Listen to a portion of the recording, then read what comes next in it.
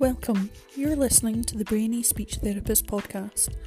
Here we explore all things related to brain injury with a focus on the role of speech and language therapy within this exciting and ever-changing area. We're your hosts Helen McLean and Jan McIntosh Brown.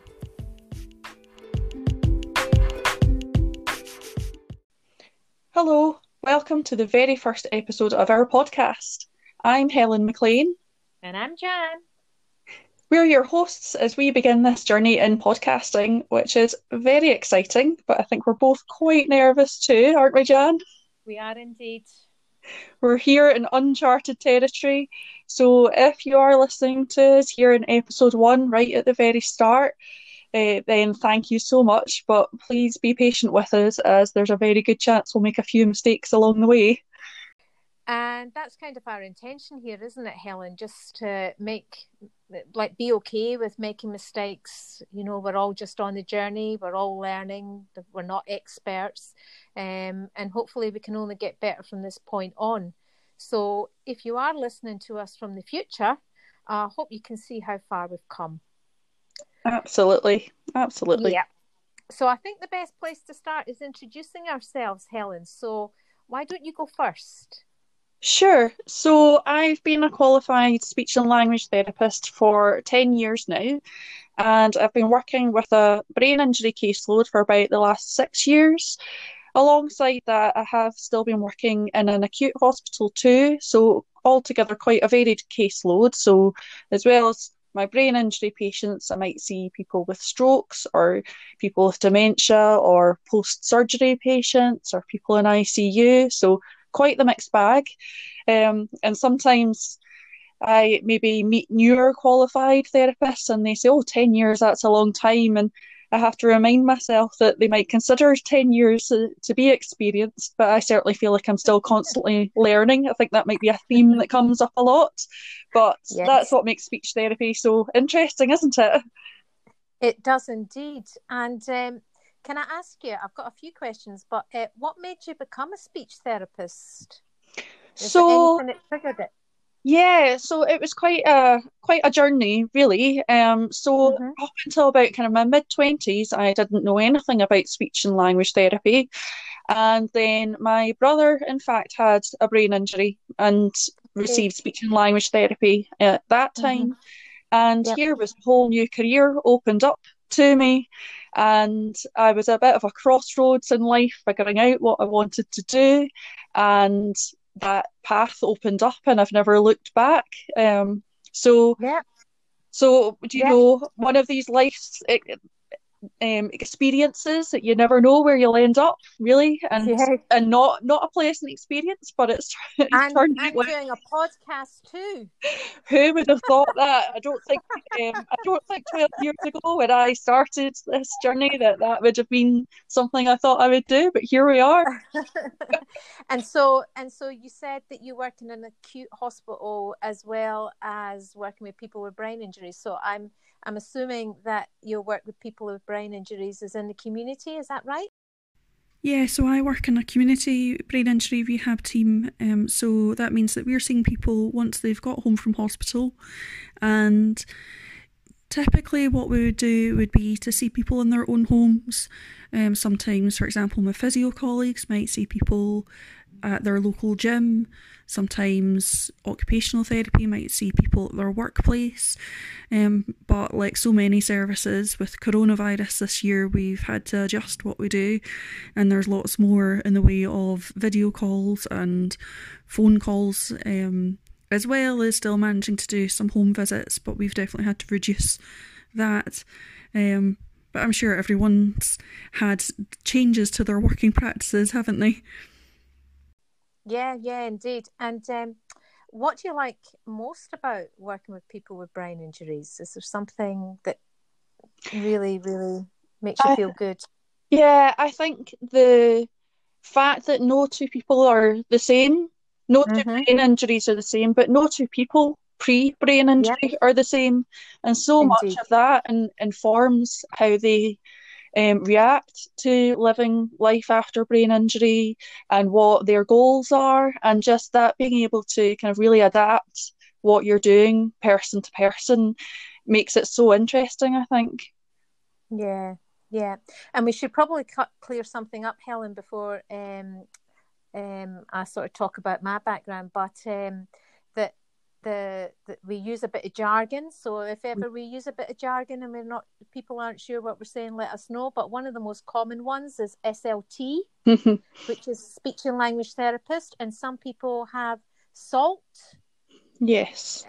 Which is speech and language therapist. So just to clear that little one up in case we slip into jargon on that. But yeah, Mm-hmm. indeed. Absolutely, absolutely. And so, tell us a bit about yourself, Jan. What's your story? Yes. Well, I studied and graduated in Australia. Mm-hmm. And so in Australia, I worked for about 13 years with children, school-age children with disabilities, and that was community-based.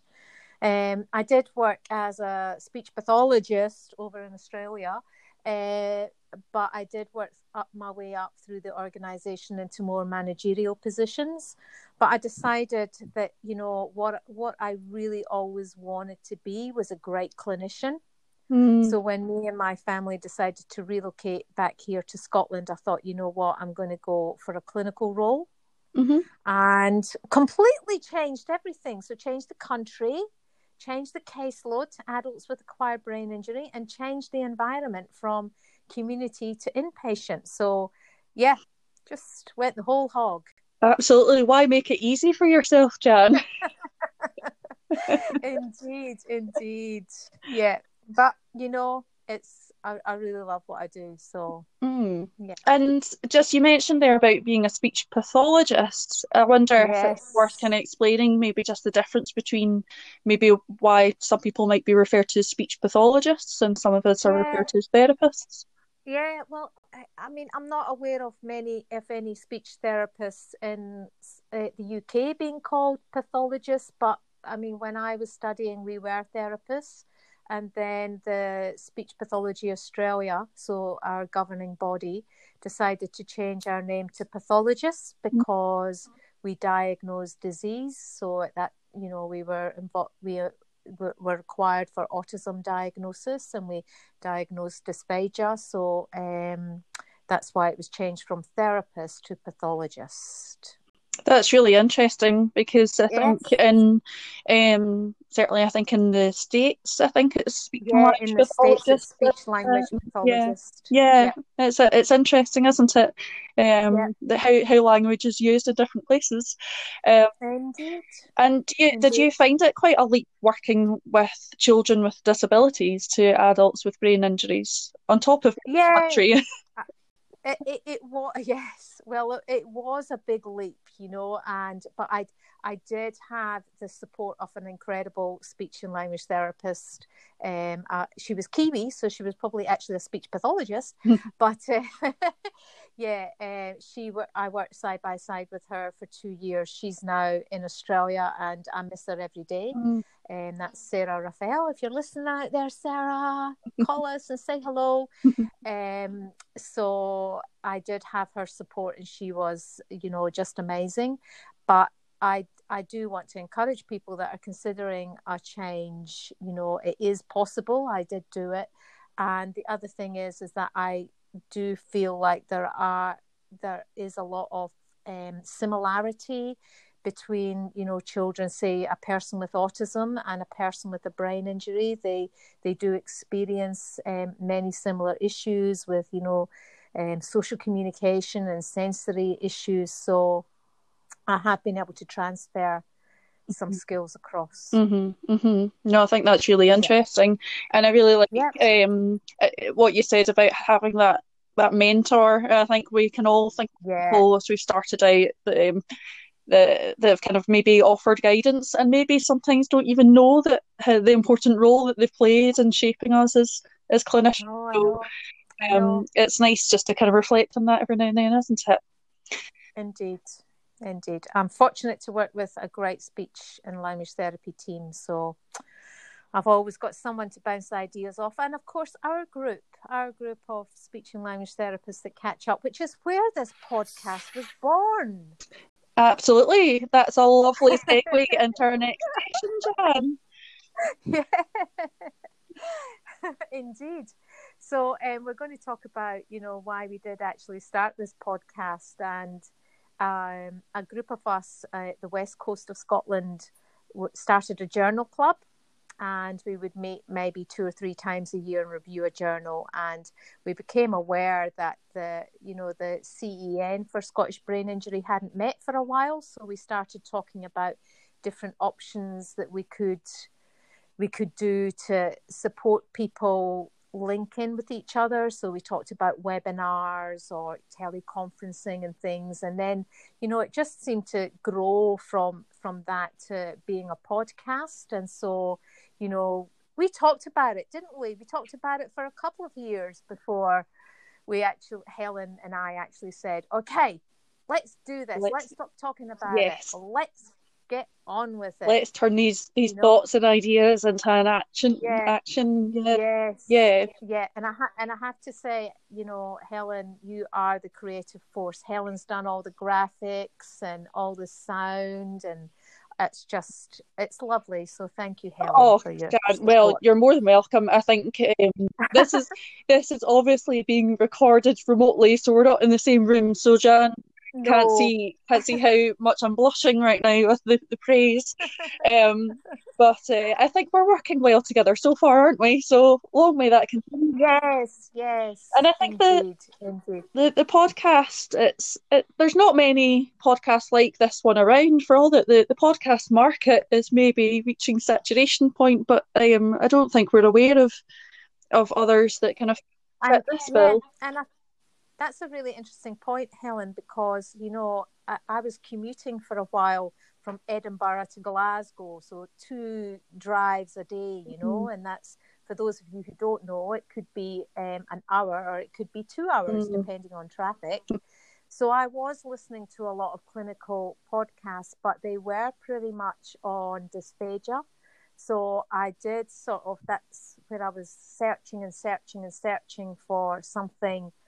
Even I didn't even care if it was speech and language therapy. I just thought anything on brain injury would be sensational. So, kind of that there is a gap. So this is part of our purpose, isn't it? Yeah, and certainly there's been a couple of times I've listened to maybe some, not necessarily full series about brain injury, but they occasionally have someone with a brain injury talking about an experience or researcher, and it's been quite clear that perhaps a presenter isn't not that knowledgeable about the area. Not to say that we're experts, but that's right, Helen. Put that in there. Just to put that in there again. But you can hear things and you think, oh, there's definitely room for our podcast. So hopefully listeners give us feedback. What you think. Yeah, and I mean that's what I would like to see, that that people do come on and share ideas, even if they want to come on and talk about a difficult case or something, or it's got to be organic and dynamic, and that we are all learning. There's no way that we can know everything, and I never want to be in that place. So I couldn't agree more. We want to get people from different disciplines and professions. We would love to have family members and people with brain injuries come on and chat about their experiences as well. But at this point, what are we planning, Helen? 1 a month at the moment? Yeah, that's, I think, our starting point. Where we're at. Yeah. Because we're both working full-time in our jobs. We both have lives out with speech and language therapy, which I know might be hard to believe, but there it is, so we hope once a month, and we'll take it from there. And we're learning as well, so we do have a little assistant in the background helping us, but we are learning. So it takes time for us to get ourselves organized and think about things. We do have a few good speakers lined up, which we'll speak about at the end. Keep you hanging, keep you tuned in for more. But yeah, we certainly do want this to be a growing learning experience for all of us. Absolutely. And I think just on that note, a lot of people that I speak to who are maybe not as familiar in working in the area of brain injury can sometimes feel quite hesitant and a little bit worried about not getting it right. So, maybe if we can go some small way to helping people understand that caseload a little bit more and to see that it's not something to be worried about or to doubt yourself in. We all doubt ourselves, but that's how we learn, isn't it? If everything was perfect, we wouldn't change anything, so nothing would progress. Exactly, yes. Okay, so we are going to do a wee chat today, aren't we? Yes, yeah, we've got a quick message and then we'll get started with today's topic, which is about brain injury and Christmas.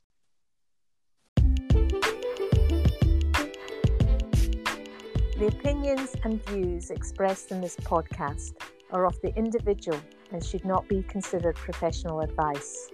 If you have a brain injury, suspect you have a brain injury, or think someone you know has a brain injury, please seek dedicated professional advice.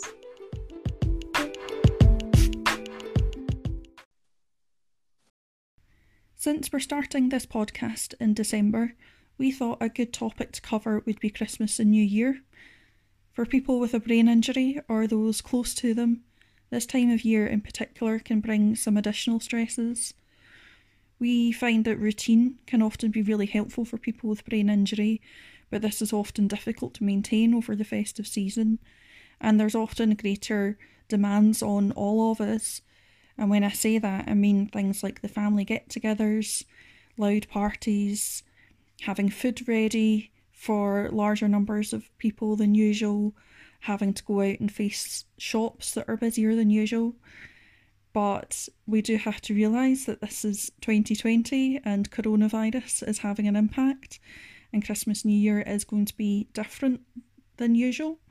But I wonder, to start us off, Jan, could you give us a bit of detail as to why people with brain injury can have difficulties with changes in routine? Let's start off with the big one, the term we use is executive function. So that's a range of skills that we all have that people can experience difficulties with if they hurt the front part of their brain, the part that's called the frontal lobes. So they can, executive dysfunction can cover a range of skills that are cognitive, emotional, and behavioural. So we're just going to talk through them a little bit and talk about what those difficulties might look like and suggest some strategies that people probably already are aware of, but just to refresh them. Yeah, so I've actually got a really nice kind of image that I'm sure we'll share with all of you. But there's a few different areas that we can break executive functioning down into. So like Jan's saying, we'll maybe talk about them kind of turn by turn, but maybe one of the first ones to think about is something called impulse control, which is basically just thinking before we do something, isn't it? It can present in lots of different ways, can't it? I mean, I was thinking about it before we got started today, and just, that impulse control can come across as someone maybe saying something out of turn, or maybe swearing, and when others are not expecting it, or even something like picking up a hot tray out of the oven without using gloves. I mean, it's absolutely, yeah. And so Christmas is just ripe for these things being difficult, isn't it? Because there's lots on our social gatherings. There's lots to be thinking about, to be planning. Our mind is in lots of different places, and so unfortunately, often with brain injury, someone having executive functioning difficulties might find that thinking before acting becomes a little bit more difficult, and they have to recognise that and break it down a little bit more and realise, no, I have a tendency to maybe think before I do something, or not think before I do something. Yeah, the opposite. So actually, I need to take my time and maybe Yeah. remember to take a few breaths before I speak back to that call that maybe I was riles just, me up. yeah, yeah, yeah. And I know that we often use a strategy like a sort of like a self-talk strategy of like stop and Hmm. think, almost like a traffic light, Yes. isn't it? The red traffic light, then the ambers, you're planning, and then you greens, you're okay, go ahead, So, Yeah. yeah. I was also thinking that, particularly if you're in the kitchen and you are, doing some cooking or something, making sure things are at hand so that if you do impulsively reach for that oven door, that the oven gloves Hmm. are right there, and it triggers that thought of, oh, Yes. okay, And I think what is yeah, interesting is that a lot of the factors of executive functioning do interlink. So just what you said there about thinking beforehand, or have the oven gloves to hand. So another factor that can be impacted on is yeah, that planning and prioritizing. So just that little forethought to yeah, think this is something that I do find a bit difficult. I need to plan how to break it down. And if we think about it in terms of communication, maybe thinking, okay, I'm going to be going on a video call with my yeah, relatives down south or what have you, it's actually a really good opportunity to take a little bit of time to think, right, what are they going to ask? What are they going to want to talk about? And you can prep some yeah, answers, can't you? Um, yeah, and some questions to yes, ask as well. because we always say we want Yeah, conversations to be back and forth, 50-50, talking and listening. yes, Yeah. quite. Yeah, because I do often feel that sometimes our people with brain injuries can become a little bit passive, and not intentionally. It's just that yeah, people tend to talk to Yes. them. So it's nice to have some questions Absolutely, to so that you ask. can then participate more and be active in that. And Yeah, particularly, a lot of people with brain injury can have difficulties with knowing what's changed about them and having insight. And I'm sure that that's going to be something that will come up a lot in this podcast. But a lot of people that yeah, certainly I work with, Jan, I'm sure you're the same, are very aware of what's changed for them. And that's difficult as uh-huh. well, isn't it? And sometimes a period like Christmas Hmm. really brings that into sharp focus because it can be a difficult Yeah, time of year anyway for some people, but maybe you're dealing with feelings of loss or guilt that you can't participate in the things that you used to or help out in the way that you used to. And that can be yeah. really difficult for people, but I think it's just about putting it out there that acknowledging that's difficult is sometimes half the battle, isn't it?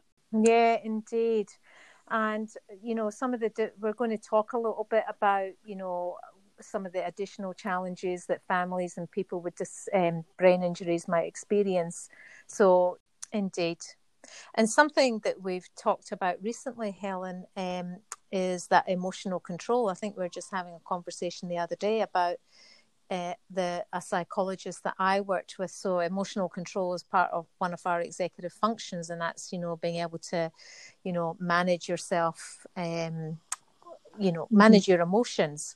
And I was mentioning to Helen that one of the psychologists I work with had explained, when people become quite emotional and maybe excited, that can quite easily trip over into irritability or upset, because when you have a brain injury and it's impacted on those areas, that that emotional control can be not as well Mm-hmm. governed as Mm-hmm. it usually is. So emotions can be a little bit raw, and family contact, the anxiety that might trigger irritability, Yeah, or absolutely. yeah, Because it's such a huge psychological event that's happened to someone, isn't it? And we're sitting here yep, speech and language yep, therapists, and that is obviously our focus is communication, but we can't disregard the impact of this huge life event on someone and how they feel about it, how yeah, the people around them feel about it, not just in terms of the psychological aspect, but also maybe potentially the brain structures dealing with that, like you're saying, those Yeah. frontal lobes, and the limbic system often has a lot to do with our emotions as well. And that we were saying Yeah. the other day in that conversation just about how that then feeds into our language, and just Yeah, I that's think right. there's maybe some research more to do with PTSD about when we are very heightened in some sort of emotion, whether that's fear or anger or happiness, that sometimes we aren't as good at talking then, are we? And I Yep. think the Yeah. Get yes, stuck for exactly. words. And I think it's just interesting that I Yeah. think once upon a time we maybe thought each area of the brain was quite discrete, but I think we've come to realise that's not true at all, and they all interact with each other, No, don't they? no. So I think this Yeah. is So some of the things I guess that I'm sure we all do, do personally as well, is relaxation. But and then also a useful strategy is your self-talk. Or I often talk to the people I work with about, a mm, mantra.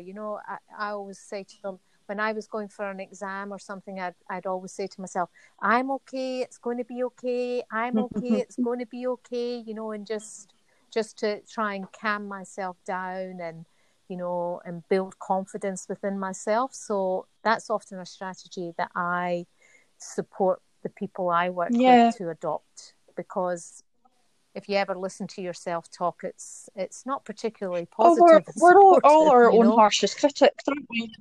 Yeah. Yes. So, and it takes Yeah, practice, doesn't it, to use it positive does take positive thinking. and practice. and Yeah. speaking about thinking, something that another area of executive function that people can sometimes find problematic after brain injury is to think flexibly, to adjust their behaviour to maybe Uh-huh. unexpected changes. Whether that's Which is about to happen with exactly Christmas. Lots of Christmas is the prime unexpected. example of Yeah. unexpected changes, isn't it? You know that the Yeah. shop runs out Yeah. of the Brussels sprouts that you really needed, or that Yeah. toy that your child really You wants. burn Yeah. the turkey.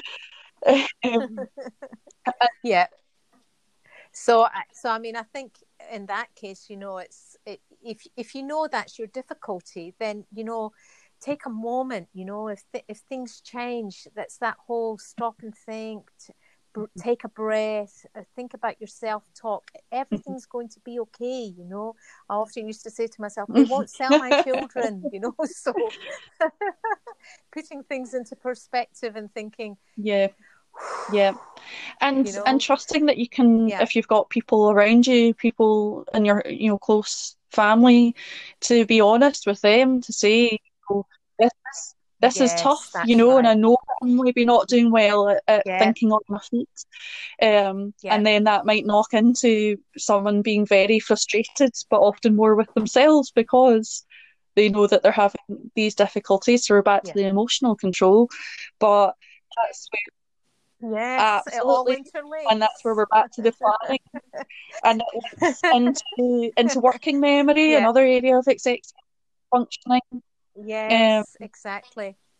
And of course, with working memory, I mean, we all think we take it for granted, but if you've got a memory impairment, don't forget your pen and paper. And then nowadays, reminders on phones and timers. And I think the other thing that I think is giving permission to people to remind you, or if you don't want mhm. people reminding you, then letting them know that you don't want to be reminded, but taking responsibility and using your own Yes, memory strategy. So again, it's that talking, that's being that transparent, that planning and preparation, because I think some so, people. and Yes, being kind to absolutely. I yourself. think some people can really spend quite a lot of time almost fighting that because it's very hard to accept that Uh-huh. maybe, there's memory changes there, and if I just try hard enough, I'll remember that information. But I think, Yes, nowadays, like you say, there's yes, there's so many apps and our phones and diaries, and everyone uses them, that hopefully people can feel like yeah, actually they're not drawing attention to themselves when they say, oh, actually, hang on a minute, I've got this in my phone and I need to check what is that I need to get, yeah, because everyone does that nowadays. Um, Because I think a lot of Indeed. people with brain injury can feel very self-conscious, can't they? You know, it's a hidden disability Indeed. for a lot of people. That's a really good point you've just And made I there, think, Helen. Yeah. yeah, so Yeah. I think people can have a bit of fear about maybe showing their vulnerability, Yeah. and people can be quick Hmm. to judge. And I'm sure this is something we'll talk about in the future.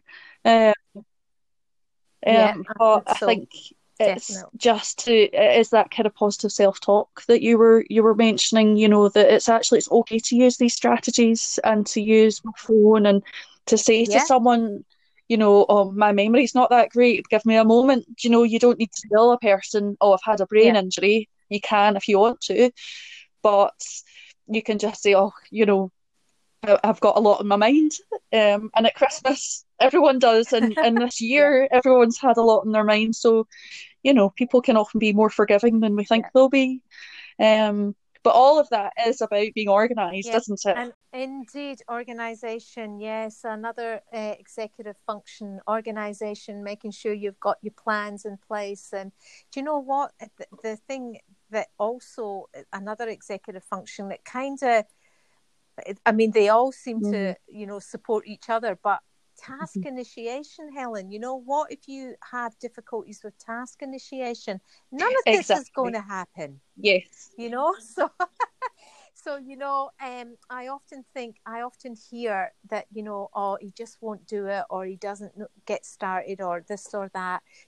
If people do have difficulty with task initiation, it's not that they don't want to do the task, it's not that they can't do the task, it's that they have difficulty getting the task started. So, if that is you, then you may need a little bit of help, um, either from a person Mm-hmm. or from your phone to Yeah, get you started. And absolutely. that's Because okay. phone reminders, you know, alarms that you've set are brilliant. Yep. And it might be, you know, from a communication point of view, you know, fine well that you really want to phone someone and have a chat, and it's always in your Yep. head to do it, but you just never quite get around to doing it.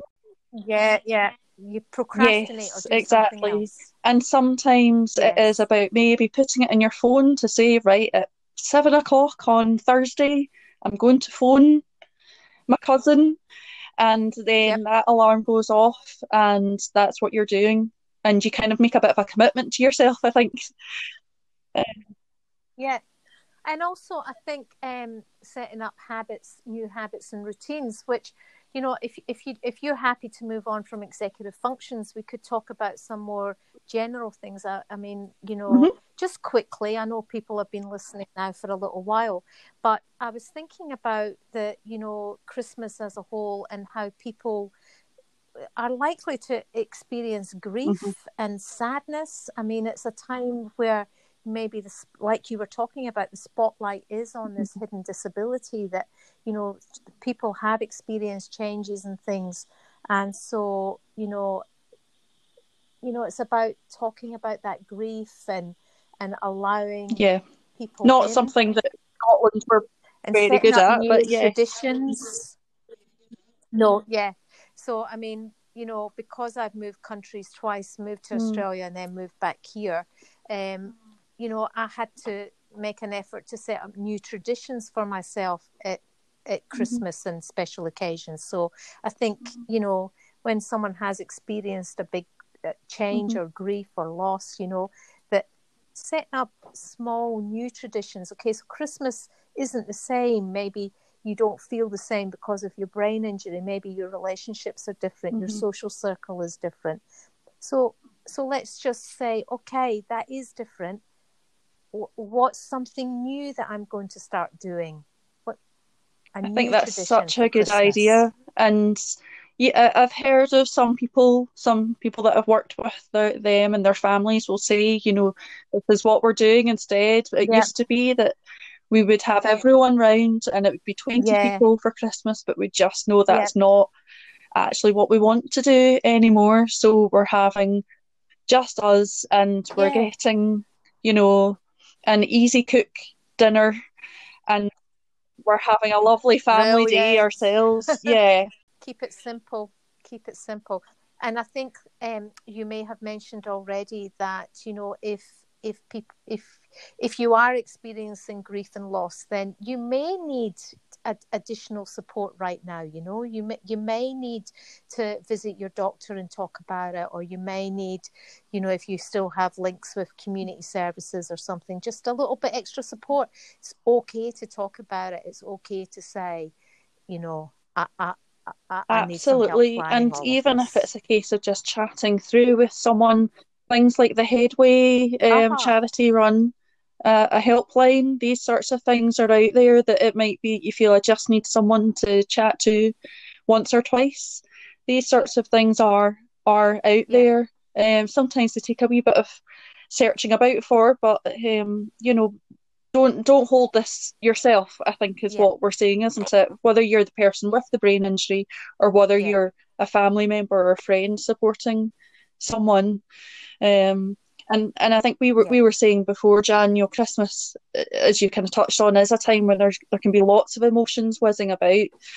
There can feel like there's pressure to be happy and to feel very positive. But sometimes it can all get a bit much, and don't feel bad if you do need a bit of time out every now and then, which I think is advice for all of us.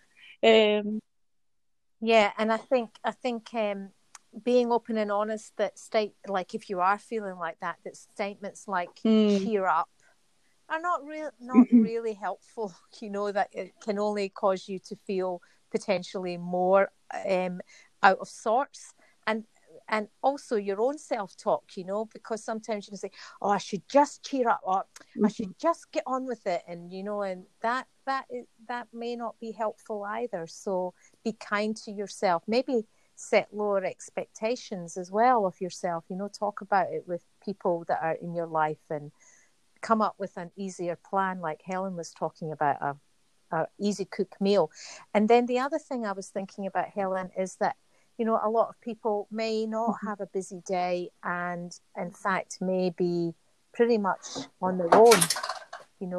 So perhaps if that is your situation, you're not going to have much to do, plan to do something special for yourself. It doesn't have to be much. It could be like a nice bubble bath, or taking the dog for a walk, or watching your favorite movie with a bar of chocolate or something. My ideal fun. And I think it's kind of what you were saying before about thinking outside the box, and there's a lot to be said that if you might be on your own in terms of maybe not having family around, but if you've got a pet, then that can be a really lovely source of comfort. And nowadays with social media, I know I remember seeing last year, and I think I've seen her posting about it this year, the comedian Sarah Millican does a Twitter feed every Christmas Day for people who are on their own and can connect with each other. That's lovely. It's lovely, so sometimes just about seeking out new ways to connect, because I think that's we're social beings, aren't we? Even the most shy of us, we need a bit of contact with other people. And kind of what we were saying before about that kind of planning and prepping, and it might be that you feel maybe you're going to be speaking with family members or friends that you've not had an awful lot of contact with since your brain injury, especially if it's quite recent. Maybe having a think about how much do you want to say, because you will inevitably be asked, how are you doing? Yes. Have a script. Absolutely. Have a script. We often support people to have a script, We're working from a script. And like all true professionals, we're not necessarily sticking to the scripts word for word, but that's what makes this work. Yeah, that's right. Now, what were you saying? I think the other point that we've not mentioned actually, just around this kind of coping at Christmas, whether that's being on your own or finding it very busy and needing time out, that we've spoken about kind of the benefits of things like mindfulness or other meditation techniques. Just that coming back to if you've used mindfulness, I'm sure you'll know, but if you've not, then it's really a kind of quite a simple technique that brings you back to the present moment, usually kind of focusing on something like your breath, so breathing in, breathing out, And just taking a few breaths like that can sometimes really help cut through the white noise that you might feel you're experiencing. And I think And again, there's lots of apps yes, for that, yeah. isn't there? I mean, what is the? Oh, I can't think. There's Headspace Headspace, is there's quite. Calm, there's Yep, Insight meditation timer. I think yep, there's lots and lots. And it might yep, be that it might be about your breath, it might be visualizing on something, it might be, a photo that has a really yep. lovely association for you. There's lots of Indeed. possibilities, but sometimes there's so many possibilities you don't know where to begin, and we're back to that difficulty with Yeah. initiation, So. aren't we? So, Yeah. So yeah, keep yes. it simple. Okay, so before we sign off, there's probably two little physical difficulties that we should probably touch on, which is just sensory Mm, overload and hmm fatigue. So sensory overload, we're thinking about, you're going to the shops, there's lots of people around, it's busy, it's noisy, there's lots of lights. That could hmm be challenging. A condition that does come with brain injury, not always, but occasionally, is hyperacusis. And so that's where a person might have hypersensitive hearing. And now it's not a hearing difficulty as such, but it's just that the nerve is overly sensitive. And this can cause people to be quite hmm irritable with noises, and they don't have to be loud noises. It can be like, it quite often is the scraping of chairs on the floor. And now often people will put earplugs in to try and reduce the noise, but that actually only creates more difficulty. So one of the most common strategies to manage this is listening to white noise when you're sleeping. So you can either do that on your phone, or you can do that by something called a sound ball that will play white noise in the background, and that just helps reduce that sensitivity. And then we've got fatigue. Yeah. How long does that one Well, I mean, I last? think fatigue is probably the number one issue that everyone I Yeah. work with experiences to some Uh-huh. degree. And I think, we could Right. do an entire Right. podcast series on fatigue on its own, couldn't we? Um, Uh-huh. Yeah.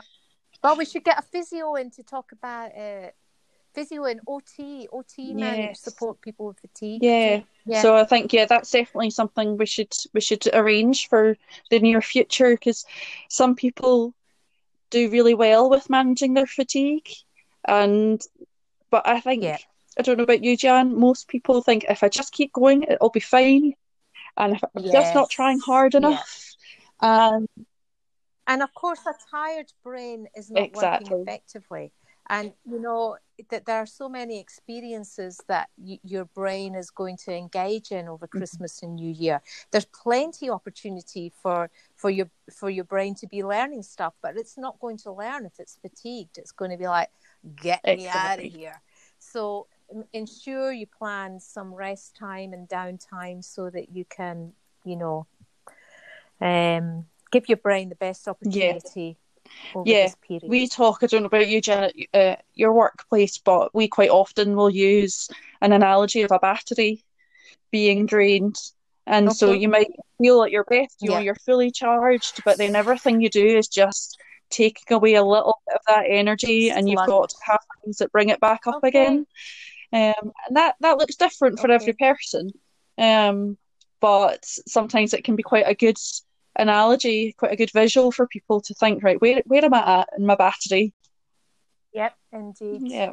Indeed.